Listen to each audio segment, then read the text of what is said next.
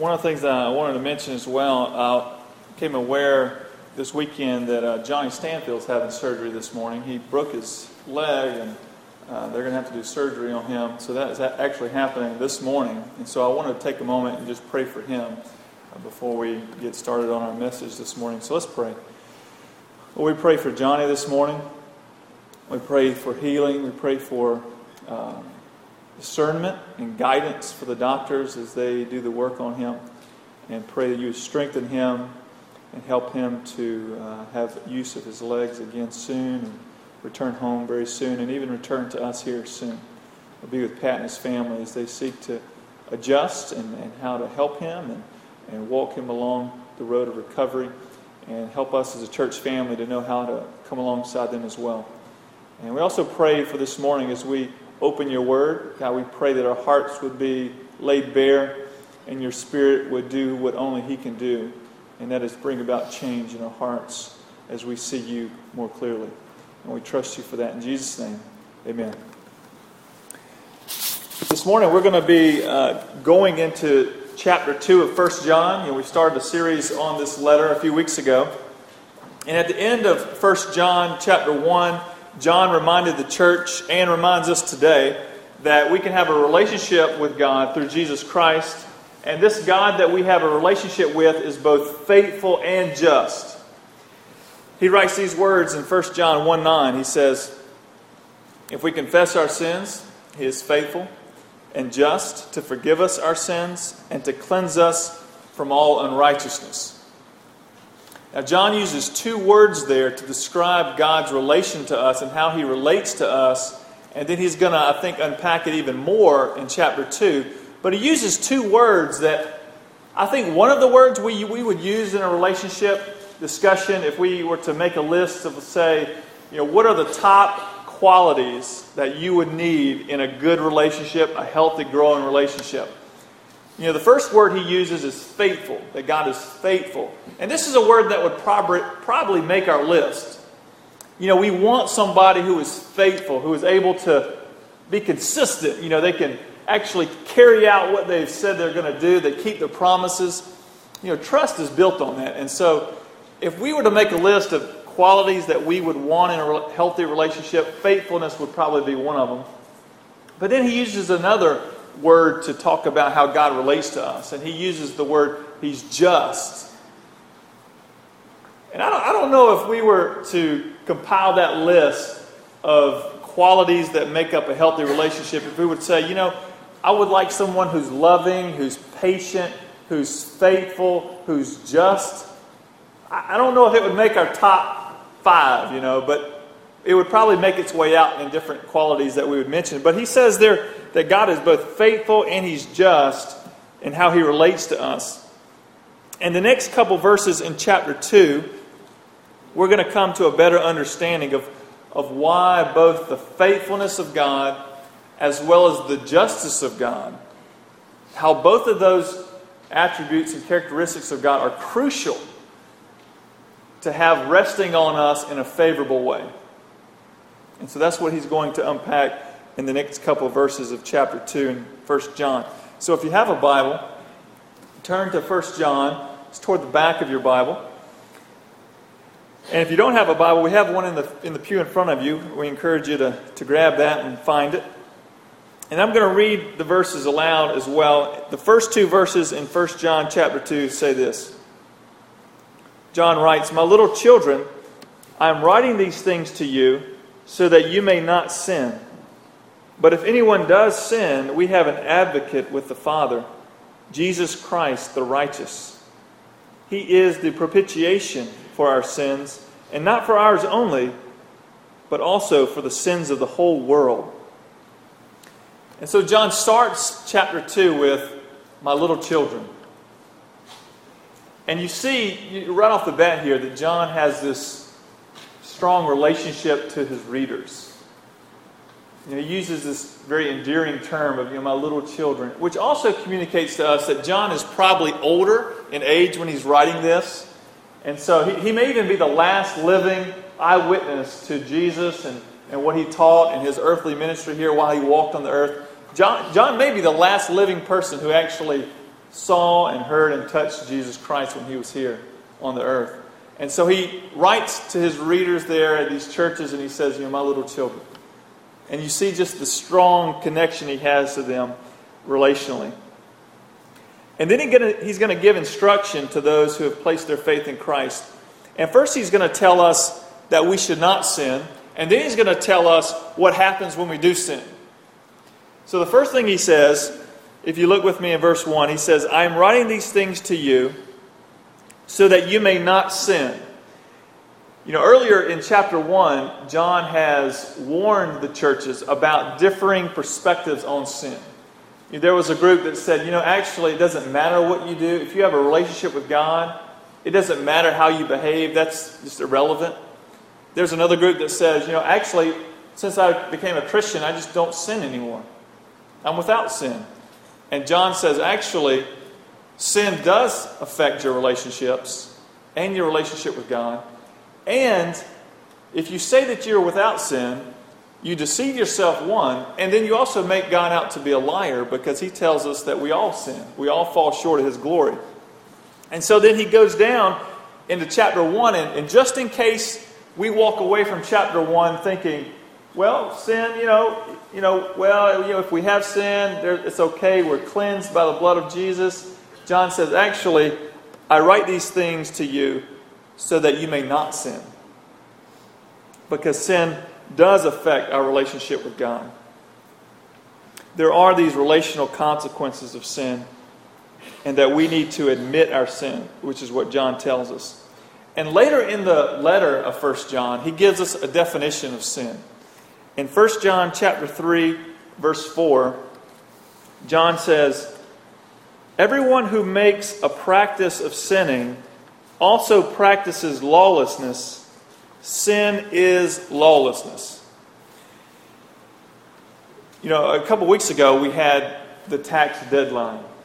You had to get your taxes in by a certain time. I actually had to file an extension, which is a nice little grace period you can apply for while you gather all your details. With us moving from North Carolina down to Georgia, just complicated the whole process. So got the extension, I got everything in. So I think I'm good to go. But let's just say, it's tax time, you're filing your taxes, and you just decide, you know what? I'm not filing taxes. I'm not paying taxes. It's my money. I'm just going to do what I want with it. Well, over time, perhaps the IRS will take notice of that, and it will contact you. And if they can catch up with you, there's going to be consequences. And the reason being is because there are tax laws that the government has put down that if you don't obey, there will be consequences. And so what John's saying here is that there is a law. In other words, there's a way that God wants us to relate to him and relate to each other. And if we go against that, that's sin. Sin is lawlessness. It's living in disregard for what God has said. Just like you just decided not to pay your taxes, you're living in disregard of what the federal government says or what the state government says. So sin is lawlessness. Now, you may be thinking, well, if I'm a Christian, then what happens then when I sin? What do I do with that? What happens to me when that happens? What happens when I do not obey God perfectly? Or what happens when I have jealous thoughts, when I look at someone else and I want what they have, I want the position they have, I want the relationship they have, or whatever it may be. What happens when I lose my temper? Or what happens when I cheat or lie? What happens then? What do you do with that? John tells us, I write these things so that you will not sin. But then he tells us what we will do or what we need to do if we do sin. And he recognizes that although we have been brought into a relationship through faith in Jesus Christ, we are not immune to sin. And so John writes these words. But if anyone does sin, we have an advocate with the Father. So Christian, if you do sin, you have an advocate with the Father. And so he uses this very relational term of advocate here. When we sin, we have an advocate with the Father. And just about every English translation of the Greek New Testament translate this word as advocate. And this word advocate actually is only used by John in the New Testament. He uses it a couple times in this letter, and then he uses it a few more times in his gospel that he writes. I want to read you a few verses from the Gospel of John, and just it helps us to get a sense of what this word means. The Greek word there is parakletos. And I want to read to you how he uses this word in the Gospel, and then we'll come to a better understanding, I think, of how he uses it here in this verse, in verse 1 and 2 of John, 1 John 2. In John 14, 16 through 17, here's what he says. I will ask the Father, and He will give you another helper. And there's the word, helper. Okay? To be with you forever, even the Spirit of truth, whom the world cannot receive, because it neither sees Him nor knows Him. You know Him, for He dwells with you and will be in you. So you see he's talking about the Holy Spirit here, and he's calling the Holy Spirit the helper, the parakletos. In John 14:26 he says, but the helper, the Holy Spirit, whom the Father will send in my name, He will teach you all things and bring to your remembrance all that I have said to you. Later in John 15:26 he says, but when the helper comes, whom I will send to you from the Father, the Spirit of truth, who proceeds from the Father, He will bear witness about me. And so you're getting a feel here of what this helper does. He leads them into all truth. He bears witness about Jesus. He's coming from God. And then in John 16:7 it says, nevertheless, I tell you the truth. It is to your advantage that I go away. For if I do not go away, the helper will not come to you. But if I go, I will send him to you. And so you see here, John is referring to the Holy Spirit as the helper, the parakletos.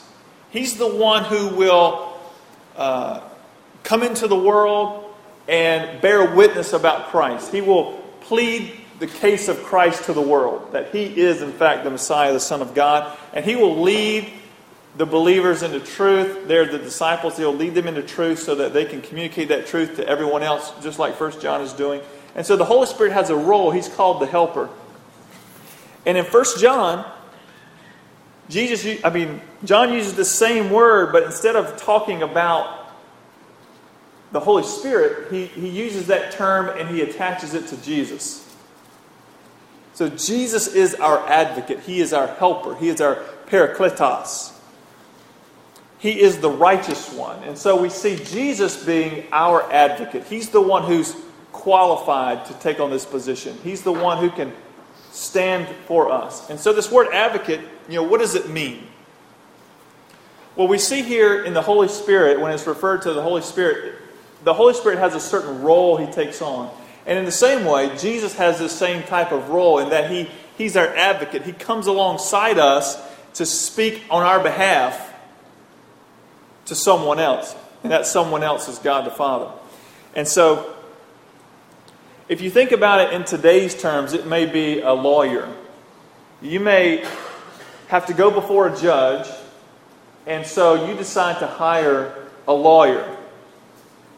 Someone who maybe is a little more articulate than you in matters of the law, and so they can take your case and put it together in such a way that hopefully as you present it to the judge, he'll let you off.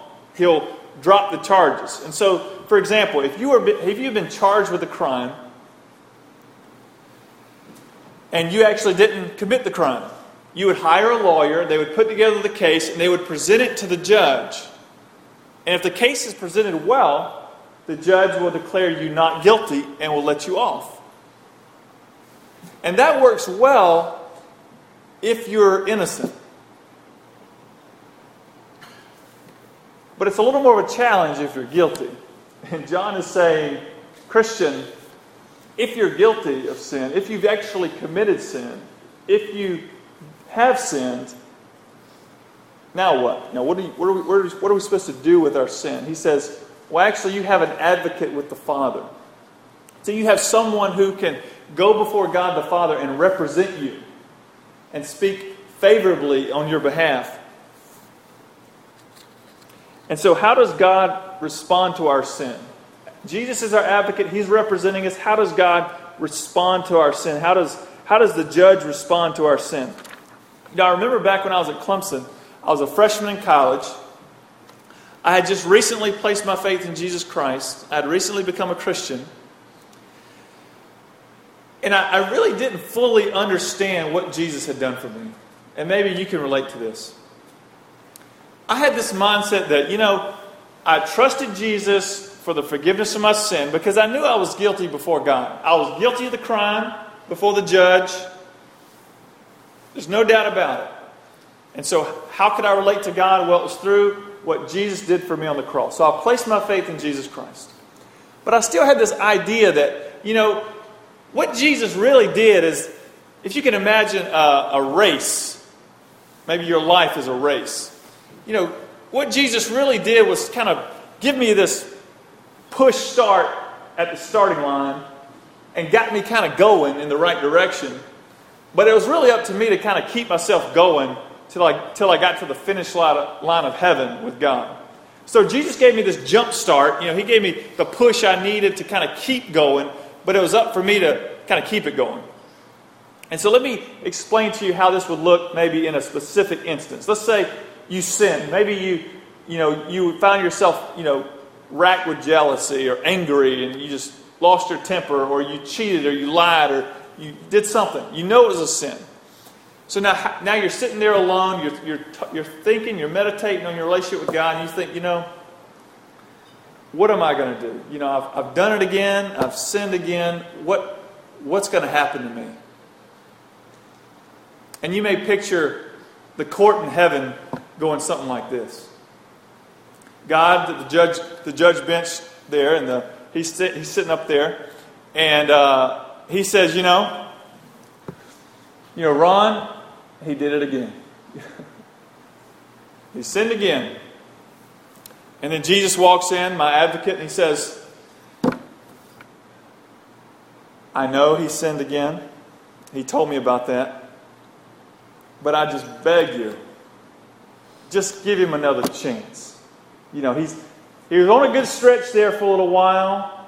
He fell back into, I know he did it. He said he did it, but just give him another shot at it. Maybe next time, he'll maybe do a little better.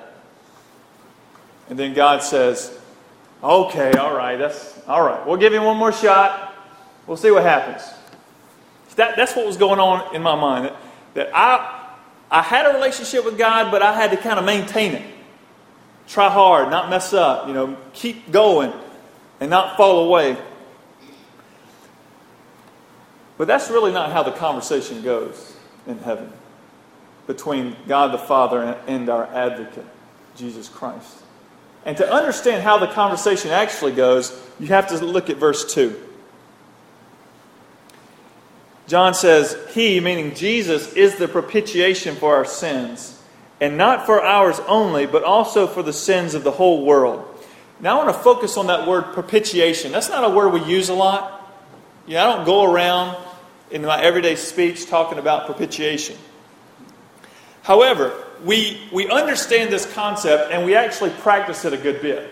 Think about it like this. If you have a relationship with anybody, this could be with your boss at work, a coworker, a spouse, a child, a grandchild, a grandparent, a sister or brother, anybody you have a relationship with. Have you ever done this? In your relationship, you've done something wrong against the person.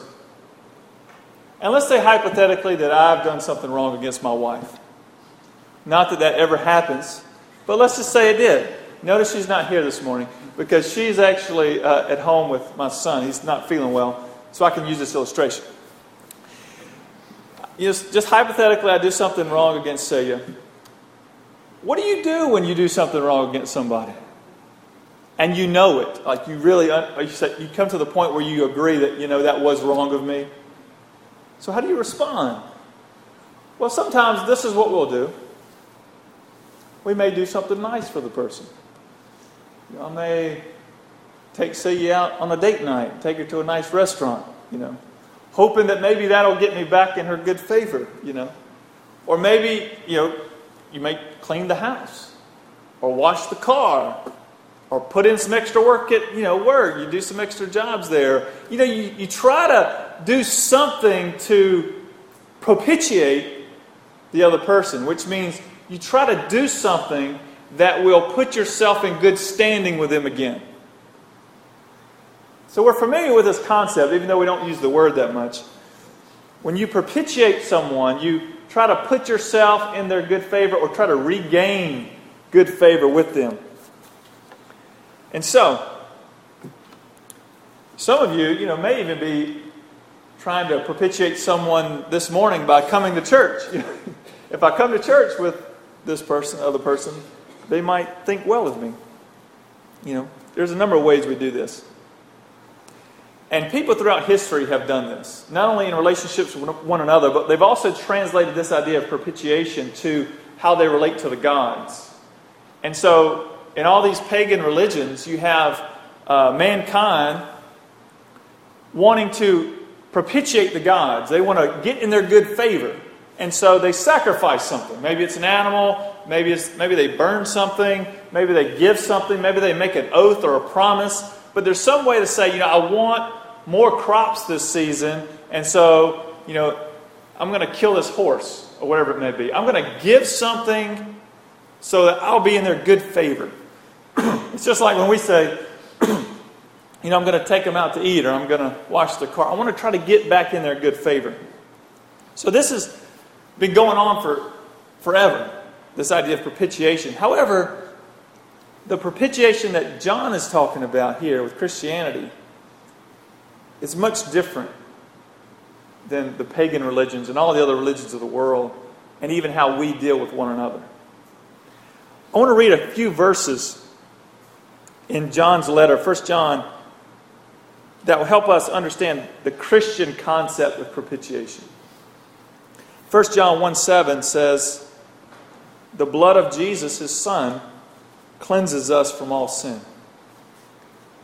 1 John 3:16 we read, "By this we know love, that He laid down His life for us, and we ought to lay down our lives for the brothers." Then in 1 John 4:10 we read, "In this is love, not that we have loved God, but that He loved us and sent His Son to be the propitiation for our sins." Now let's go back to that conversation in heaven. God says, Ron, he did it again. He sinned again. And Jesus comes in as my advocate and He says, you're right. He sinned again and He's told me about it. He admitted it. It is true. He did sin again. But instead of appealing to the mercy of God, Jesus actually appeals to the justice of God. Because remember, He's faithful and just to forgive us of our sins. So He appeals to the justice of God. And He says, you are right in that that Ron has sinned against you. However, he's not guilty. And you say, how could that be? He's admitted it. He's done it. How can he be not guilty? Well, even in our legal system, we have this concept of double jeopardy. And double jeopardy goes like this. It's a procedural defense that forbids a defendant from being tried again on the same or similar charges following a legitimate acquittal or conviction. In other words, you can't be convicted of the same crime twice. And so Ron sinned. You're right, he did. But guess what? The penalty for his sin has already been taken care of. So we can't try him again. We can't pile on more consequence for the sin. We can't pile up any more condemnation, judgment on him, because the price has been paid. That's why Paul in Romans 8:1-2 could say this: "There is therefore now no condemnation for those who are in Christ Jesus. For the law of the Spirit of life has set you free in Christ Jesus from the law of sin and death." So Christ is not only the advocate, Not only does He come before God and appeal on my behalf so that I can be back in God's good favor, but rather, He's not only the advocate, but He's the actual sacrifice of my sin. So He's the actual payment itself, which is completely different from every other religious system in the world. Because in every other system, we offer the sacrifice. We bring something to the table. But in Christianity, Christ is both the priest and the sacrifice. He's both the advocate and He's the propitiation. He's the one, He's the only one, He's the only qualified one that can intercede for us. And through Him, we remain always in God's good favor.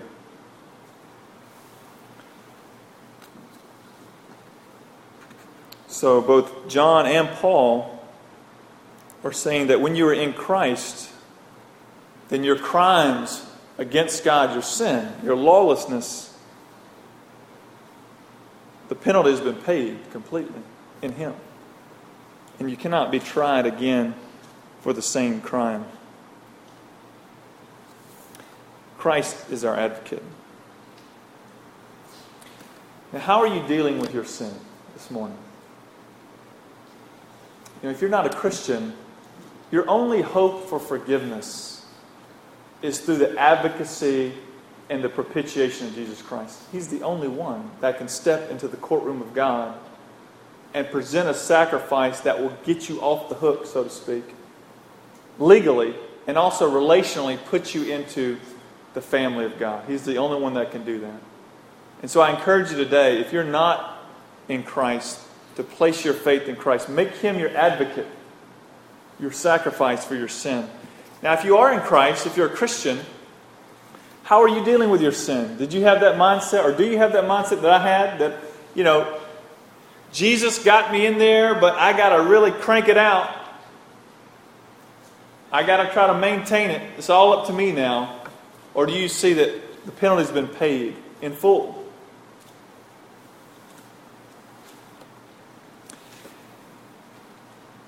Now, I want to encourage you, as Christians, we should not sin. But when we do sin, we have an advocate with the Father, who is the propitiation for our sins. And so this morning, as we close, I want to give each of us just a moment, just take a moment to express your dependence on your advocate, in Christ. Maybe this is the first time you approach God through Christ this morning, or maybe you've done it many times, but I want you to really lean into that this morning. Take a moment and just go before the Lord, acknowledge that Christ is your advocate, that His payment was enough, and thank Him for what He's done for you. And then I want to gather us all together in a prayer of thanksgiving in just a moment. So just take a moment personally, individually, and just go before the Lord in prayer and thank Him for what He's done for you in Christ.